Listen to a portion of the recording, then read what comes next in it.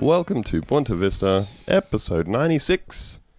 Coming at you live-ish on this recording that we prepared earlier, but has been sent to you, and you are now listening to live in whatever space that you're in. But let's not get into just trying to understand the nature of time, things having been recorded before the fact and all that kind of stuff, because we've got the whole crew on deck. I'm Andrew. I'm joined by Ben. Hello, Ben. Hey, I don't know if you had to explain the concept of a podcast. Well, now, do you want to get into explaining the concept of a podcast? No, I just don't feel like it was necessary. I think most people understand sort of like the order of events that happen. Maybe they do. It's very presumptuous of you. That's fine. A lot of assumed knowledge that you're going into this with. If you're listening to this and you don't understand, feel free to @Theo, that's @IronRandy on Twitter, and ask him, and he'll explain it to you. Or send him an email, theo@buentavista.com. I think that we should just use the labeling that Miranda Devine uses for her show, which is, I believe, live internet radio is what Miranda Devine refers to her podcast as. Is it live, though? Because that might make the crucial difference in whether or not that makes sense. Well, it's live when she records it, much like this show. It's live right now. Anything could happen. It's like Saturday Night Live. Someone could ruin one of the jokes. Mm-hmm. That's about the worst thing that's ever gone wrong on Saturday Night Live. I don't think, like... Has anyone ever said the N-word on SNL? Yes. Well, yeah, but never by mistake. Yes. They're asking about the N-word. Is Theo. Hello, Theo. Hello. Coming at us from sunny Queensland, home of the N-word. I don't think we invented it. Australia. It's on the license I plates, think you though. did. Why would you put it on the license plates if it was? Oh, dear. It was weird when we moved from the smart state to home of the N-word, but it did seem to make more sense. It really went down well with the populace. And coming at us via the big satellite phone from Hawaii, it's Lucy. Hi, just glad to not be involved in the Edward conversation for once. It's nice. Oh, there's none of that in America, so you're all Not sorted. introduced by you or not pointed at you. A rare occurrence. Oh dear, oh dear. Well, look, folks, I know you might be thinking to yourself, mentions of the N-words, yikes, that makes me uncomfortable. Well, lucky for you, we're only here to talk about Australian politics. And there's no unpleasantness, just upsetting racism, constant diatribes by horrifying people. In Australia? Really? It's just sarcasm. Whatever do you mean, I need to use Andrew? the sarcasm font. /S. No, of course I'm kidding. It's Australian politics and it's riven with racism, dog whistling, dog bull-horning, dog fog-horning. Dog horning. Dog air-horning. Horny for dogging. Mm-hmm. In the case of Chris Kenny. That's more kind of British. Hey, got him. Good old Chris Kenny. I see now that Alice Workman has moved from BuzzFeed to The Australian. She now has a podcast of talking to Chris Kenny about stuff. No. She's cancelled. I'm so sorry, Yep. she's cancelled. Wow. Chris you know Kenny how she's explains take- global warming to Alice Workman. Is that a real example? Yep. Cool. Oh boy. Australian media, where everything's perfect and it all works fine. So, speaking of Australian media, we had another Fraser Anning press conference, and those always go really well. Whether it's a press conference, whether it's a maiden speech to the Senate in which you describe your intended final solution for immigration, things are always looking sunny with massive racist dipshit Fraser Anning. Now, I'm trying to remember where we kind of would have left Fraser Anning last time we talked about him on the show. The I'm egg boy? assuming it was the Egg. egging. The Left egging? him egged, yes. Yes. Let him be egged. So, since then, he's announced that he's running a whole bunch of candidates in the upcoming federal election. And he's announced some new policy, I believe. He announced some new policy at a press conference. The press conference, weirdly enough, was attended by some journalists. They asked some questions that he didn't like, so his fans then did things like followed the female reporter out of the venue and back to her car, yelling at her about her tits, and also got into a punch-on with the photographer from the network that she was from. Who was shockingly ripped. Yeah. I don't know if you saw the images Well, of the his shirt was photographer. shockingly ripped. Hey, All right. yo. Also, his body. He was ripped. All right. I'm just saying, if anyone saw the images of the photographer, that guy was cut like a cut glass bowl. I don't know if I agree, but we'll let the people be the judge. Folks, I don't know, I was pretty if high you when I do was see looking the at the pictures, photos. I might look at them again. if you I'm do sorry, see the he was pictures, ripped. He was ripped. Thank you, Lucy. Jeez. All right. Apparently, Andrew's got very high standards for what counts as ripped. Yeah, I just don't know if All you that guys UFC understand what workers. ripped means. What does ripped mean? What does shredded mean? You know, has that guy gone through his cut? Has he reduced all of his water content? Like all the guys who are really out there working hard, like dear sweet lover of the show, Joss. You know.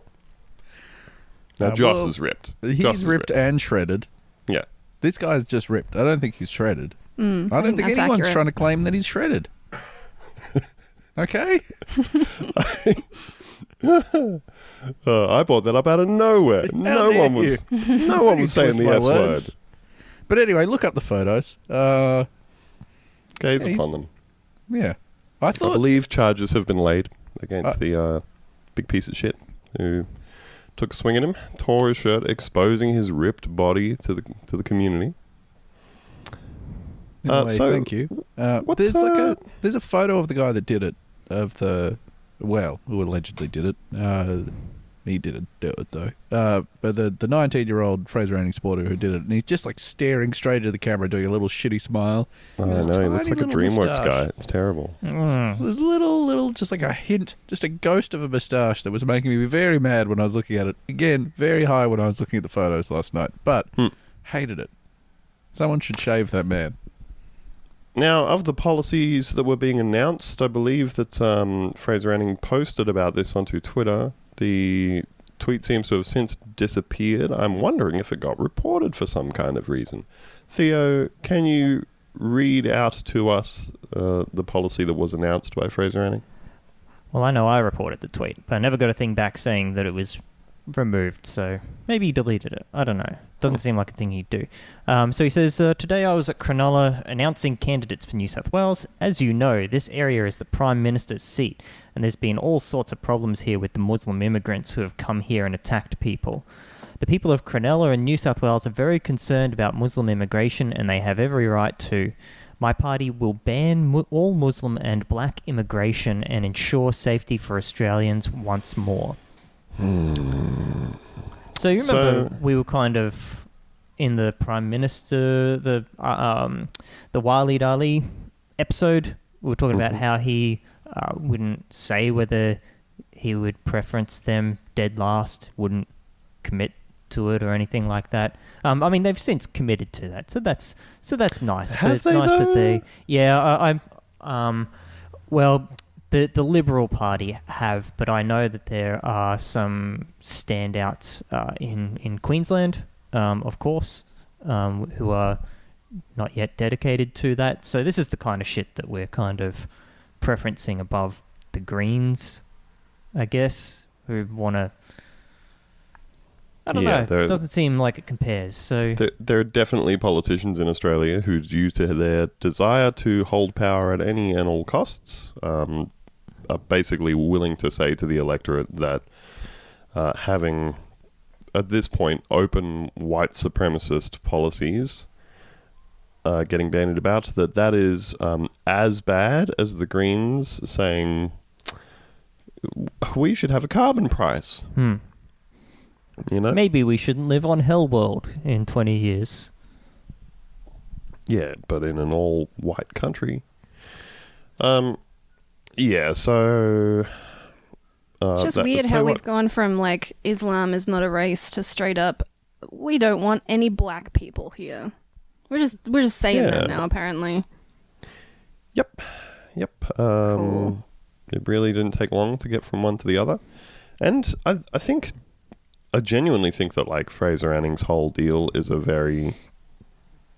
him specifically, not his candidates. His candidates are, like, the usual sort of dregs of the people that they couldn't get in for, like, One Nation, you know? But yeah, he's genuinely a very sort of interesting case of just, like, saying the most awful shit, but just kind of just slowly getting into it like a hot bath, you know? Just dipping a toe in. Like leaving the best till last. Well, yeah, just starting off with, I care about Muslim immigration, but Islam's not a race. To, yeah, this just naked, we want to ban all black immigration. Not even remotely making reference to any specific, like, you know, community, any ethnicity, Apparently he clarified and said that he meant the Sudanese community. Uh-huh. Which makes it so much better, you know? Yeah, way better. As though anybody believes that, like, that he did just mean the Sudanese community. Yeah. I think we're all quite aware he would be perfectly happy to ban any and all black people from coming into this country, especially when his recently announced party's policies do straight up just read like, we must secure a future for Australian children. All that kind of stuff. Very cool. Very classy. Speaking of classy, he is running a number of candidates with colourful histories. We have, for example, from this story in Sydney Morning Herald by Sally White, the lead Senate candidate for Fraser Anning's Conservative National Party in the ACT is a veteran who assaulted a police officer and choked an RSPCA inspector in Canberra in 2015. Shane Van Duren pleaded guilty in the ACT Supreme Court in May 2017 to assault and strangulation. Ooh. That one's got to be... You don't want to be putting your hand up for that one in court, do you? Yeah, I'm the strangulation guy. I plead guilty to strangulation. It seems weird to me that we have a separate... there's a separate charge for strangulation. To me, that's like a part of assault. It's not like he assaulted me and also he slapped me. Or he assaulted me and then he did a karate chop on me. Those are just kind of parts of the assault. Yeah, I wonder if here we are again, the finest legal minds working out the issues. But I wonder if it's similar to like with sexual assault, where there are some acts that kind of get called out as individual charges due to severity in relation to the act. You know what I mean? Anyway. So he was given a suspended prison sentence of 2 years and 6 months, as well as 200 hours of community service. So the offences occurred when police and RSPCA inspectors were trying to seize his companion dog, a Belgian Shepherd, the most racist of dogs, named Kalu, which he had freed from an RSPCA shelter. The dog was handed to the RSPCA after he was found wandering the streets, looking thin, according to court documents. After Kalu was taken, Mr. Van Duren sliced through 3 wire fences to let the dog out of the RSPCA's headquarters in Weston. A very normal thing to do, to just head on down there and... So when you say he freed it from the RSPCA... He liberated it. I feel like they've just glossed over that point. He great escaped the dog. What, he put it on a motorcycle and... Yeah, he jump the wall? He Hogan's heroed this dog out of there. Absolutely. Yeah, like it wasn't like he went in there and like just barged his way in and grabbed his dog. It was he literally just cut through every fence that was in his way. And we can only assume that he was dressed fully in black, black-faced. Definitely. Night operation, no lights. The kind of short black beanie that like a Navy SEAL would wear. It rolls down into a balaclava, but he wanted to do the blackface by choice. he only used the balaclava as a stencil. All right. When 2 police officers and 2 RSPCA inspectors went to his house to retrieve the dog, Mr. Van Duren refused to give him up. The situation turned violent, and Mr. Van Duren punched a police officer in the face and choked an RSPCA officer who was holding a can of capsicum spray. Quote, "I was only charged with assault because there's no self-defense for police brutality," Mr. Van Duren said. Where's the lie? Where's the lie?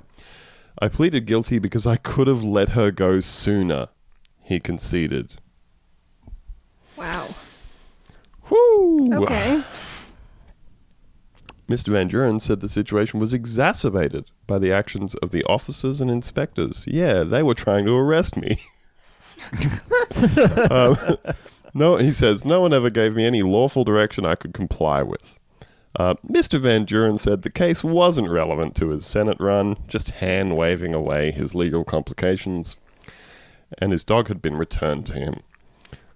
Quote, "If no one in the Senate brings a malicious case and steals my dog in front of my children, I probably won't choke anybody there," he said.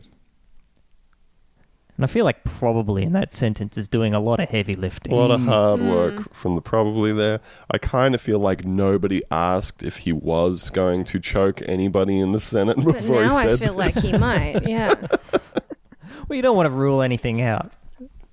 I think his main thing is just wanting to seem consistent on the issues. So if he says that he's not going to choke someone in the Senate, and then at a later date he chokes someone in the Senate, that could be seen as, sort of just a bit wishy-washy, I think. Yeah. Oh my goodness. He said he had served his 200 hours of community service and wasn't sure if his suspended sentence was still in place. Probably not something you want to stay on top of. He said that he hadn't explored if it affected his eligibility to run for the Senate because the question on the Electoral Commission form didn't ask about suspended sentences. Once again, we've got candidates doing all their homework here. Now, they really kind of bury all of the good stuff right at the bottom of this story. Mm-hmm. He was also involved in his brother Owen Van Duren's escape from a Thai jail by sailing on a yacht to Darwin last year. What? Amazing. This is fantastic. He said he couldn't comment on that case, which is a shame. Apparently there's a whole other thing you can read about with this guy's brother, Owen Van Duren, being busted out of a Thai jail. And then stealing away on a yacht with his extremely racist brother. So, you don't want to tar people by association, but I'm going to assume that his brother's a piece of shit too. Probably. Mr. Van Duren said he was running for Senator Anning's party because he supported nationalism. Now, this is the last line of this story, is this quote. "The key points of this election are globalism under an agenda of Islamification or nationalism under an agenda of freedom," he said. Wow. Whew. Those are the options. There's some eye-watering nationalism right at the bottom there that nobody has asked him about. I'll be honest, I don't think it's going to be a big deal because it seems like he doesn't know anything about, what he's running for or anything anyway. But also, he's totally just going to get disqualified immediately if he were to get voted in. And also, it's the ACT, so he won't. I feel like the ACT is one of the only areas where I can confidently say there is no way the white nationalist guy is going to get voted in. That's nice. You want to have at least one place where that's true. At least one place, Yes. This election's going to be a nightmare. Yeah. I mean, Fraser Anning's running all of these candidates, and they're all literally the people who were like too shit for One Nation to run, or too disqualified for One Nation to run. Now, some of the friends of the show and legal minds basically said, "Oh, well, if he's got a suspended sentence in place, then yes, he is absolutely disqualified." Also, he doesn't even know if it's still in place and he's running anyway. All very good stuff. There is also another candidate that he is running in... where is it? Oh, in Bendigo. Now, this person might get voted in. So, far-right Senator Fraser Anning's candidate for the Central Victorian seat of Bendigo says that she has been, quote, illegally and unlawfully declared bankrupt. What? Defending her decision to nominate in contravention of Section 44 of the Constitution. Former Bendigo councillor and anti-mosque activist Julie Hoskins' Australian Electoral Commission nomination form shows she has ticked the yes box in relation to the question, are you currently an undischarged bankrupt or insolvent? Ms. Hoskins' answer raises questions about why the Commission has allowed her to nominate, given it is illegal for undischarged bankrupts to do so under Section 44 of the Constitution. A spokesman for the AEC told The Australian the Commission, quote, has no legal power in this case to reject the nomination. An excerpt of Ms. Hoskins' form supplied to The Australian shows she has also provided an answer for the supplementary question, if yes, please provide any relevant details. I am not insolvent and should not be a declared bankrupt. This is an injustice and a wrongful decision, Ms. Hoskin has written. I have been illegally and unlawfully declared bankrupt. Well, that'll sort it out. You gonna, elaborate on that? Or, how can you be illegally declared bankrupt? I don't know how bankruptcy works. It sounds like something from Monopoly. It sounds fake.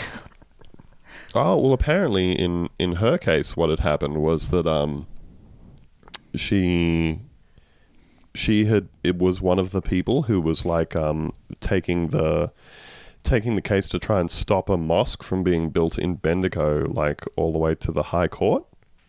So they had been legally trying to stop a mosque from being built in Bendigo that had, followed all of the correct planning applications and permits and all that sort of stuff. And the only reason that a bunch of people in Bendigo were objecting to it was because it's a mosque. And they don't want Muslim people in their community, which of course is not a reason for a thing to not be built. But it was a whole thing for quite a while. I think there's quite a community of shitty, racist, anti-Islamic activists there, who I feel like there's a lot of people from there that they bus in for the racist rallies in Melbourne. Yeah. Yeah. And so yeah, she was part of that whole thing, and at every step of this legal case, they've been told, nope, sorry, you're allowed to build a mosque. You can't have one whole type of person drummed out of your community because they're a religion you don't like. Get the fuck out of here. And so they've kept taking it to higher and higher levels of the court, and at every stage they're getting rejected and told, cool, now you have to pay costs for the other people. So, they have over $600,000 worth of legal fees that she has to pay, which she can't, which is why she is now an undischarged bankrupt. Right. So it sounds like the issue kind of took care of itself then. Yep. Sounds pretty legal. Hmm. And of course, she can nominate herself for this thing, and she can run, and then if elected, she will be immediately disqualified, much like the other guy who still has a suspended sentence going. So, yeah, he got a 2.5-year suspended sentence at the end of 2017, and he was like, "Oh, I don't know if it's still in effect. I haven't looked into it." It's well, it happened less than 2.5 years ago, and nobody's told you otherwise. So, I know we've commented on this before, that there's a whole world of relatively normal people, and we're relatively normal people, and we're just sort of walking around doing relatively normal stuff, and then you have the Fraser Anning Party, or, One Nation, or whatever of these backwoods parties you want to choose. And all they have to do is assemble a handful of people that haven't committed significant crimes against dogs or the law or an RSPCA worker. The bar is it's right down there as far as just selecting a bunch of normal people who can be elected technically if they get the votes. And this is what you get. Yeah, they can't even assemble a team of people who are eligible to be elected, let alone like electorally feasible. You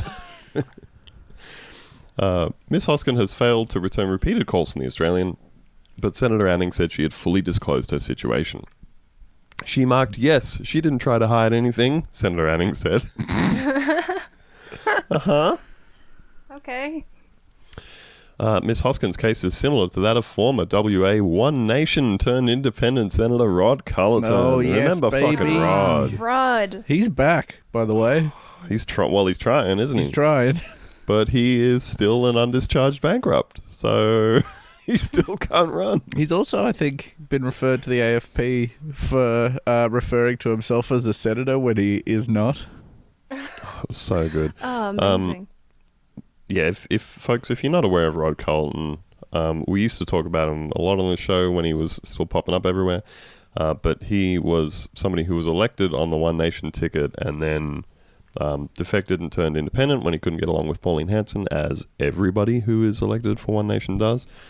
And then due to various Section 44 disqualifications, was ejected from office, and then he just continued turning up at the Senate for like months afterwards. It's just everything he did was perfect. Like he got removed because of Section 44, but by something that happened before he was about to get removed for another Section 44 thing. So he was meant to have, at the time that he was elected, he had been sentenced of a crime. Well, he'd received a sentence of more than 1 year for stealing the keys from a rental truck that was trying to be repossessed from his house and throwing them away. And then he had a court declare him bankrupt because of his ongoing... His business was being liquidated or something. And then at the time that he was falling out from Pauline Hanson, there was that incredible clip where he was like standing in front of this stack of mugs, and the reporter's like, how's your relationship with Pauline? And he's trying to be like, oh, it's fine, and he knocks over like 20 of them. And then he got into a fist fight on camera like a couple of months later. And then he just kept like popping up at Parliament House and being like, I will never leave, referring to himself as Senator in Exile. Which he still does. When he renominated for Parliament, he put that down as his occupation. It's such a divorced dad move. Yeah. Oh, great stuff. Great stuff. His platform for getting re-elected is that he believes that the Australian government is illegitimate and that Commonwealth law is the only thing that applies in a... He's a sovereign citizen dude, isn't he? Yeah, but he's also like this weird... British law is the only law thing. It's very fucking strange. It's such a weird deal, that whole kind of I think I made some kind of reference to this on a recent episode, like people in the States who are like, because of how some amendment on the Constitution is worded, technically no one has to pay tax. Like people who just pick some kind of event from the past and decide that is this turning point at which, the entire legal foundation upon which your country is built just doesn't apply to you. Oh, like there was an errant comma in the second sentence of the Constitution, which means it's all illegal. Yeah, it's like sovereign citizens. It's like the "am I being detained?" people who think that there is like this unknown magical combination of words you can say that will completely like disarm the police and the government from interfering in your life. It's all the did you know that the real phone number for the police is 912 kind of vibe. It's that if a cop pulls you over and you say, I'm a person, not a name, they have to let you go. My God, yeah. Oh, yep. And of course, if anybody out there is interested, you can look online for other disqualified One Nation Senator Malcolm Roberts, who had written several years beforehand a long and absolutely wild letter to Prime Minister at the time, Julia Gillard. And that entire thing is it's all written in the sovereign citizen language of like using like semicolons and hyphens and stuff and all caps in people's names, because they believe that like there's the version of you that is like treated as an asset by the corporation that is the government, and then there's the real you, and you have to refer to the real name the right way. And he writes like a big 20 page long letter to Julia Gillard demanding that she like prove that climate change is real to his satisfaction, and then joust with him or whatever. Great stuff. Great times. In 2011, Roberts wrote an affidavit to then Prime Minister Julia Gillard addressing her as the woman Julia-Eileen Gillard, acting as the Honourable Julia Eileen Gillard, demanding that she sign a contract exempting him from paying the carbon tax and compensation of up to $280,000 if she didn't provide him with disclosure of 28 points. But the way it's written is like to the woman Julia Eileen Gillard. It's all super weird, and yeah, it's absolutely like people who think that they are like writing a magic spell. Like you have to do these very specific invocations in order to defeat and disarm the government. And as you can see, that worked out great for him, and everything's gone perfect. And of course, the last candidate for Fraser Anning's party that we have any news about is David Archibald, who stood against former Foreign Minister Julie Bishop in 2016 for the Australian Liberty Alliance, before trying his luck for One Nation in the Pilbara at the last state election. He's emerged on Senator Anning's upper house ticket in WA when nominations were declared on Wednesday. Now, of course, you may remember this guy that we had spoken about before, because in 2015, an essay, the geologist and climate change skeptic urged the government to stop funding lifestyles such as single motherhood and disability pensioners. Quote, "The first thing that springs to mind is single motherhood," Mr. Archibald wrote in Quadrant. Of course, he fucking wrote it in Quadrant. "These are women too lazy to attract and hold a mate, undoing the work of possibly 3 million years of evolutionary pressure. Oh boy. This will result in a rapid rise in the portion of the population that is lazy and ugly." So now I don't know if I need to say it, but if you happen to look at a picture of Senate candidate David Archibald, try and guess whether or not he is a sterling specimen of humanity. Try to guess if he's a beautiful man. Is he an oil painting, Andrew? Hey, I've actually got one more, if we've got time. Oh, another candidate? Just snuck it in at the last moment. Go on. Tell me it's the kebab guy. I don't know. It sounds like we've got two more. Oh, good. So this is a story I heard about last year. So there's a long-standing conference for computer science called the International Conference on Advances in Computer Entertainment, which was to be held in Montana last year. But it was taken over. Montana. Look, we don't need to get into. Don't need to get distracted. About which person didn't say Montana?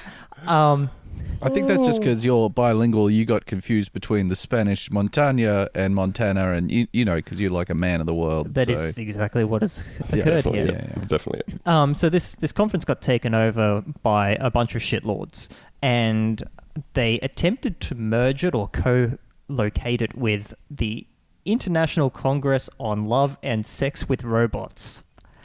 What? They then invited Steve Bannon to be the keynote speaker at the Computer Entertainment Conference.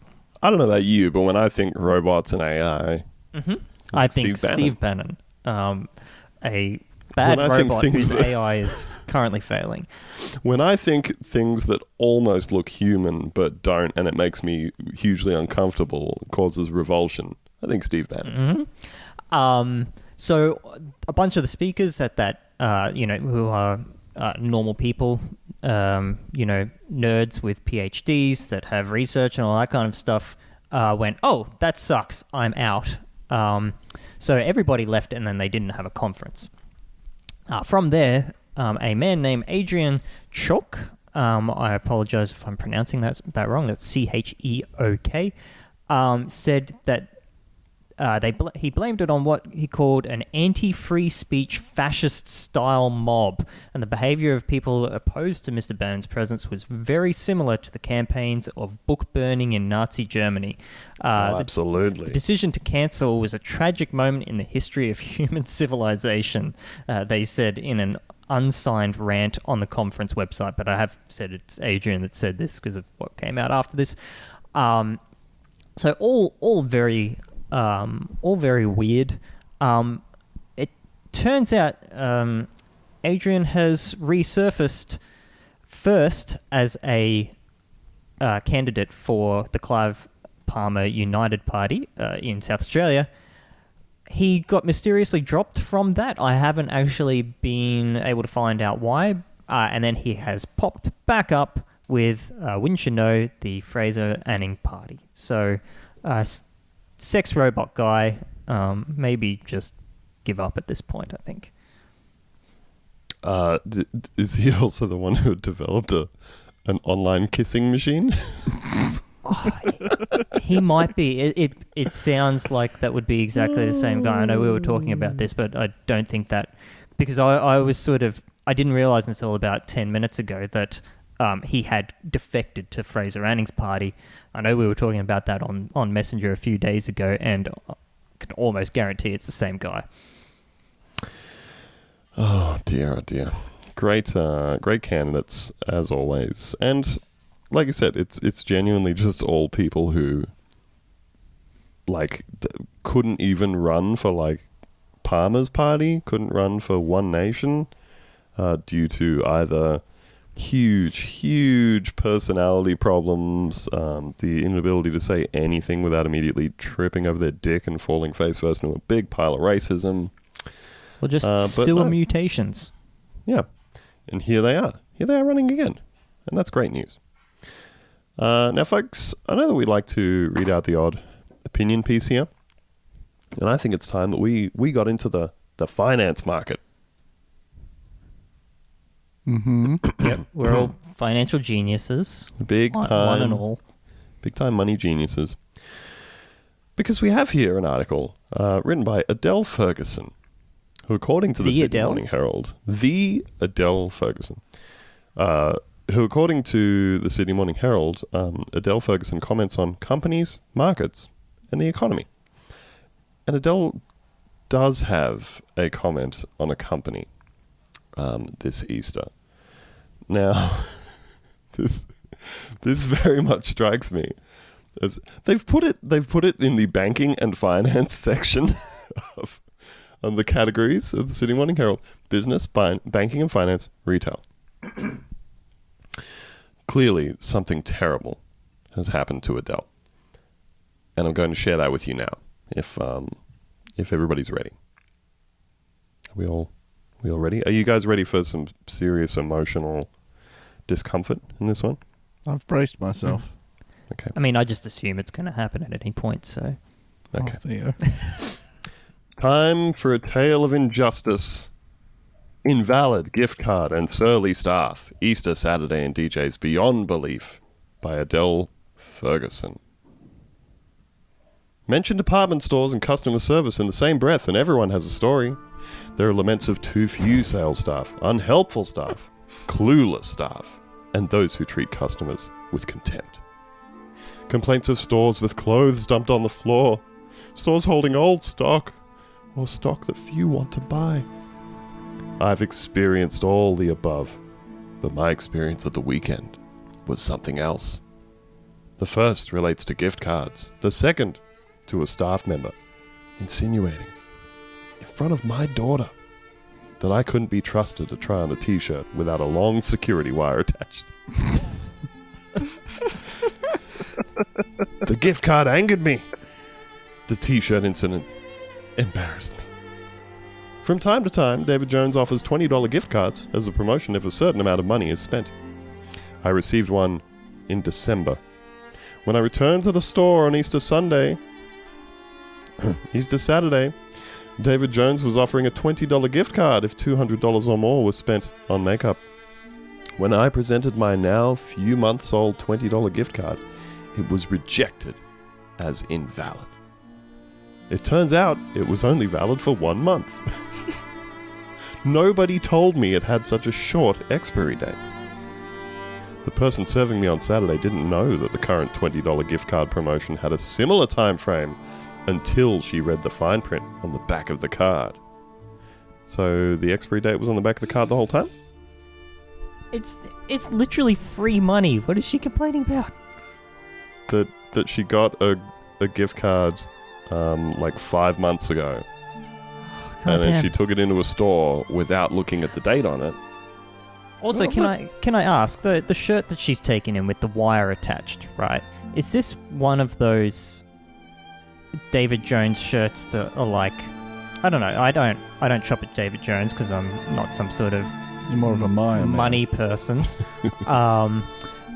But like occasionally there'll be like a shirt on a mannequin or what have you, and you'll walk up and you go, let's see how the other half lives, and you'll turn the tag over and it will be 700 Earth dollars. Oh yeah, it's like when you see like that's a nice business shirt. I can't imagine that cost too much more than $300, and then you're $14,000. Yeah, $14,000. Tell you what, David Jones and Maya, that shop, it's not a fun experience. Don't go in there. Nobody does. Nobody does anymore, so we don't have to worry about that. Except for Adele, who seems to be having a bad time. Having a very bad time. Well, she does get into details about the T-shirt with the wire. Please. So let's see where this goes, because as we've said, she has already been angered by this gift card situation where she has very helpfully taken in a card that she got in December without looking at it once, has been informed this expired 4 months ago, and is now trying to reframe this in her mind as being someone else's fault somehow. Deceptive and misleading, or just plain tricky? Putting the expiry date all the way over on the back of the card. It might not be illegal, but it doesn't pass the PUT test, particularly given the take-up rate of Australians redeeming gift cards. The Australian Competition and Consumer Commission declined to comment on the David Jones promotional gift card. She fucking contacted the ACCC about this. That's how fucking steamed she was. But it said the businesses have responsibilities under the Australian consumer law not to mislead or deceive customers. Quote, businesses must be clear and upfront to consumers about the conditions of their promotional offers. Businesses must also clearly state all conditions on a gift card, including the expiry date, said the ACCC in a statement. So it sounds like David Jones did do that?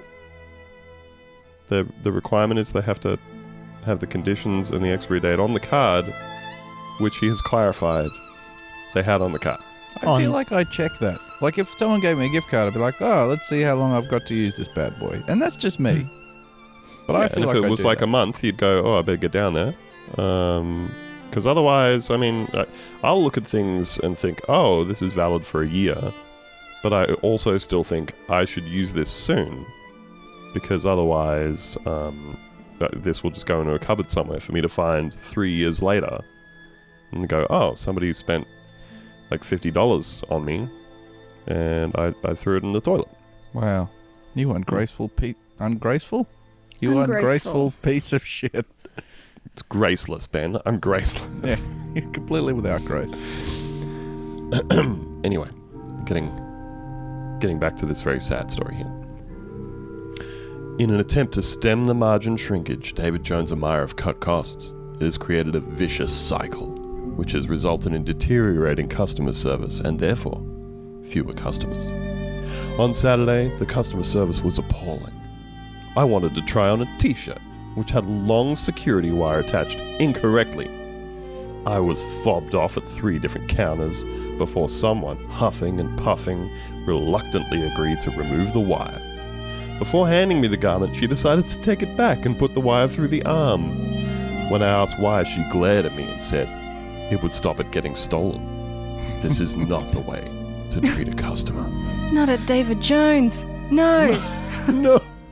I'm spending $14,000 on this shirt. God. With fewer staff, there has been an increase in shopper theft, which goes to another side effect of cost cutting. In a statement, David Jones said it was normal practice to have wires attached to some of its floor stock as a loss prevention measure. Quote, given this feedback, we will review and refresh our training in this area to ensure the experience is improved for all customers, they said to me after I bothered them about this thing. So far, this lady has contacted the ACCC and David Jones themselves, and written a column in a fucking newspaper. In terms of its gift cards for promotional periods, David Jones said it would look at measures to improve the visibility of validity periods. I certainly won't be rushing back anytime soon. Adele Ferguson is the senior writer. What a sad tale. Just like, if this had happened to me, right? If I had a $20 gift card for fucking David Jones and then I went there and they're like, hey, it's expired, I wouldn't even tell this to a friend. Like, if we were sitting down having beers and someone was like, what have you been up to lately? And I had just come from that experience, I'd be like, oh, yeah, not much. I wouldn't fucking sit down and write 700 words, try to make it part of a broader social issue, because I didn't read the back of a fucking card. Yeah, this is after complaining to a bunch of different people in the store, then contacting the ACCC to see if David Jones was wrong for you not looking at the card, and then contact David Jones themselves, and then write a story about it. This lady has clearly given several days of her life to being extremely mad. Like, there's definitely times when I think people would just be really helped out by just letting go of a thing, moving forward with life. Because this, to me, is this perfect example of, like, what happens with people sometimes is that they have worked out in their head beforehand exactly how they're expecting something to go. And then when it doesn't, they just cannot cope with this at all. A similar thing. I witnessed a similar thing recently. I was transferring my driver's license. Right. I've now lived in this territory for several years, so I thought the time was right to go down and transfer the old driver's license over.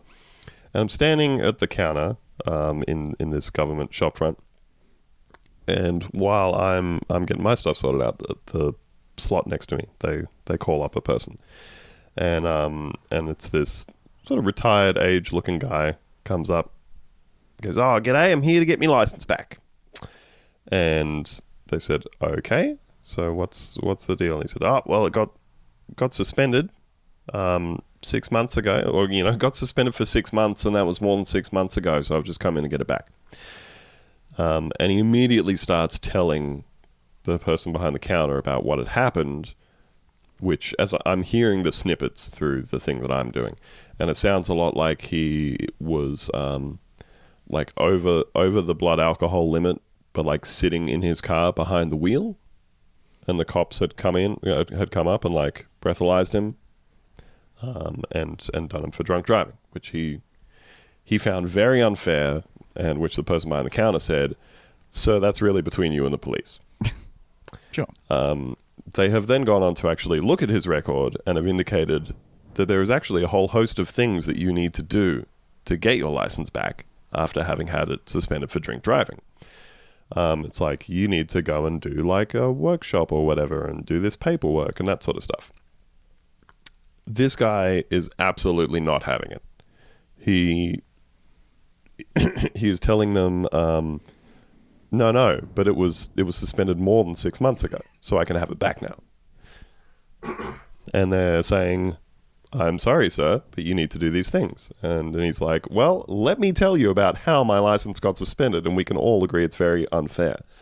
I heard the phrase a handful of times, "Sir, I really can't comment on that. That's between you and the police." I heard this so many times. But the whole thing really struck me as this guy just had in his head how this was going to go. He was going to go down to the shop front. He was going to say, "Hey, I've just realized I can have my license back now." and they were going to hand it over to him, and while they were handing it over, he would say, I was just sitting in my car. I wasn't even driving it. And they came up to me and breathalyzed me. Isn't that crazy? And everybody in the place would have gone, what? Get out of here. That's crazy. They never should have taken it in the first place. And then everyone would have stood up and applauded. Yep. Very clearly had this whole thing mapped out in his mind beforehand, except that wasn't how it worked out. They didn't give him his license back. But he just really tried to stay on script, this script that he had written and hadn't informed anybody else about. He really tried to just plow ahead with it, and that's what I feel that Adele has done with this piece. In her mind, she was going to go down and get her $20. That's it. That's all she was getting out of this thing. What can you even get at David Jones? Well, I guess you could get $20 off something, but it's not like you could take a $20 gift card into David Jones and leave with an item. You can maybe leave with one of the very small Lego sets in the toy section. The small ones that are like 7 pieces. A scented candle? Oh, no. I don't know about that. Might run you up to $24.95. Yeah. I think, though, that, like... A plate. I should note, obviously I'm not mocking anybody's want or need to save $20 on something. But these aren't those people. Anyone shopping at David Jones does not need to save $20 is why it's so funny. Yeah. Well, as we discussed earlier, you're already paying like 20% more than any of these things that you're buying are worth because they're selling them to you out of what is theoretically the fancy department store. Although if you go into any like David Jones now, it's just kind of old and sad. Horrible. Horrible customer service. Someone will make a face at you when removing the security tag from your $14,000 shirt.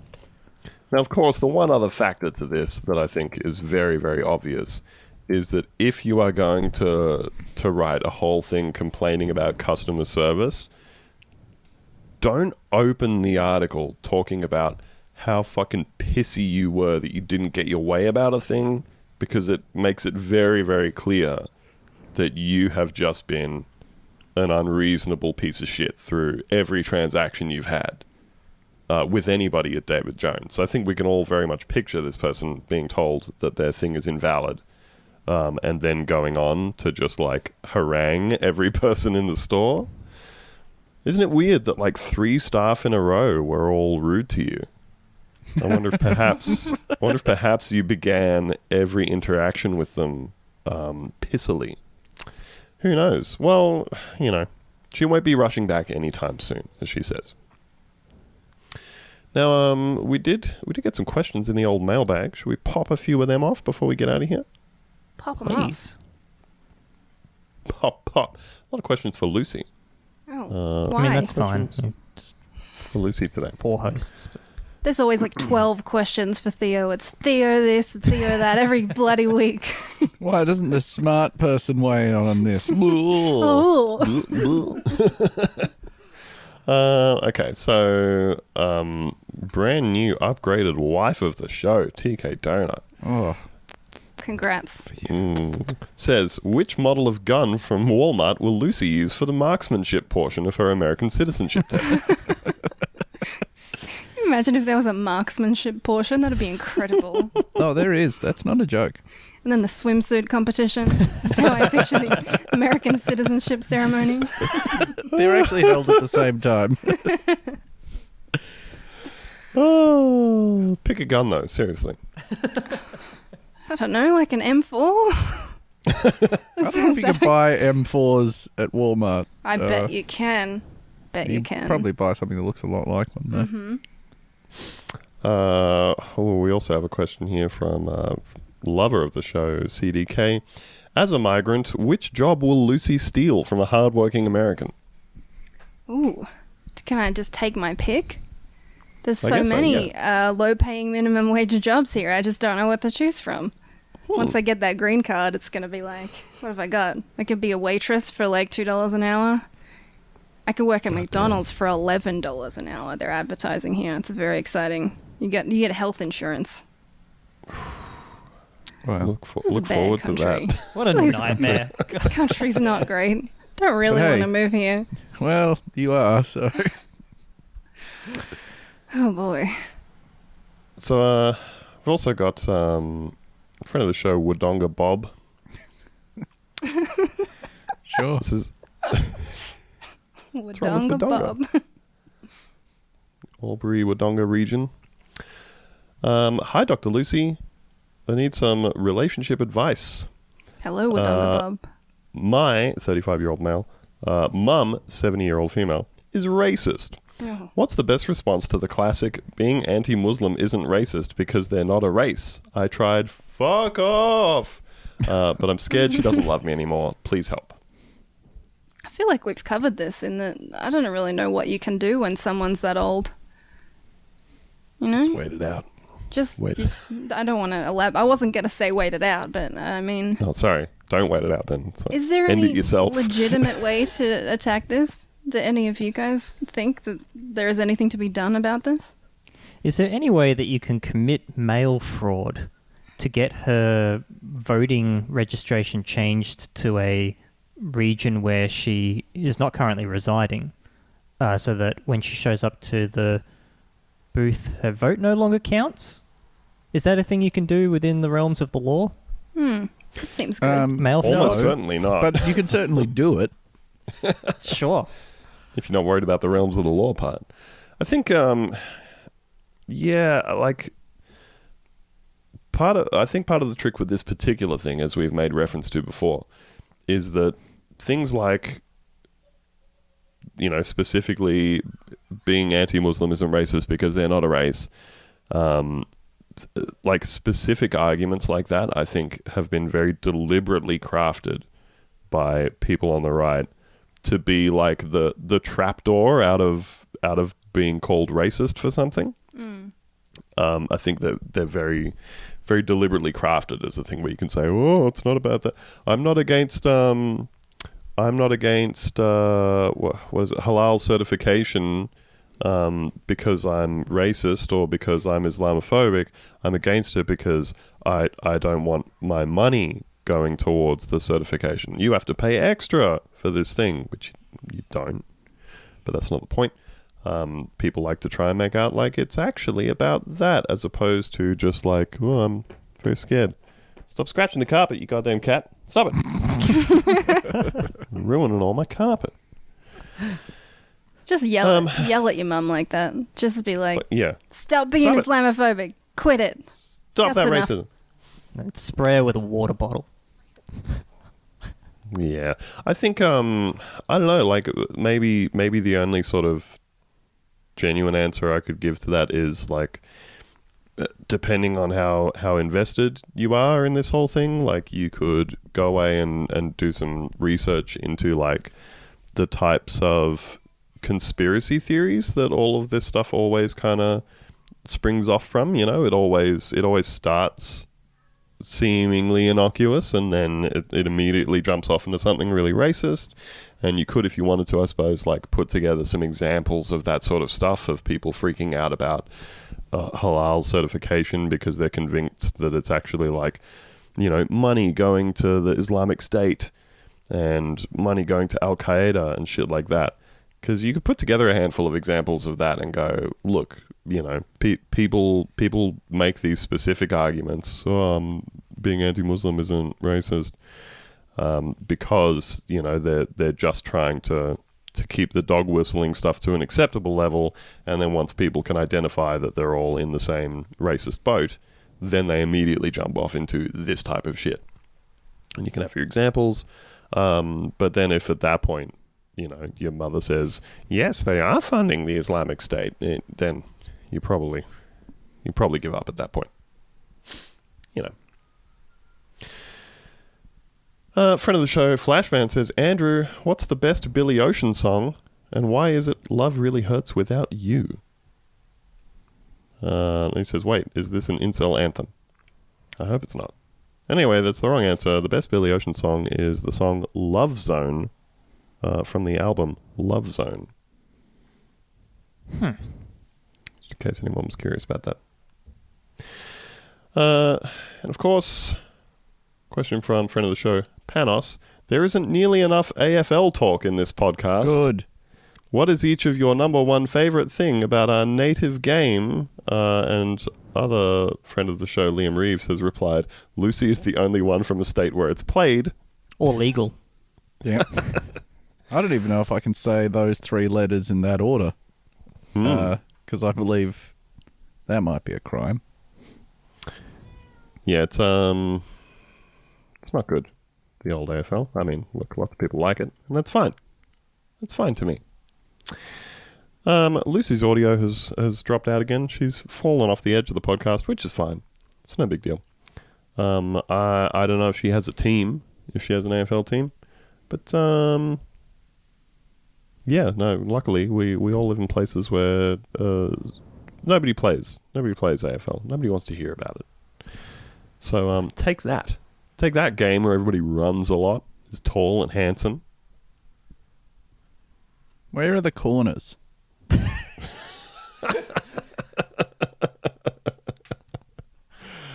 Oh, thank you for joining us, everybody.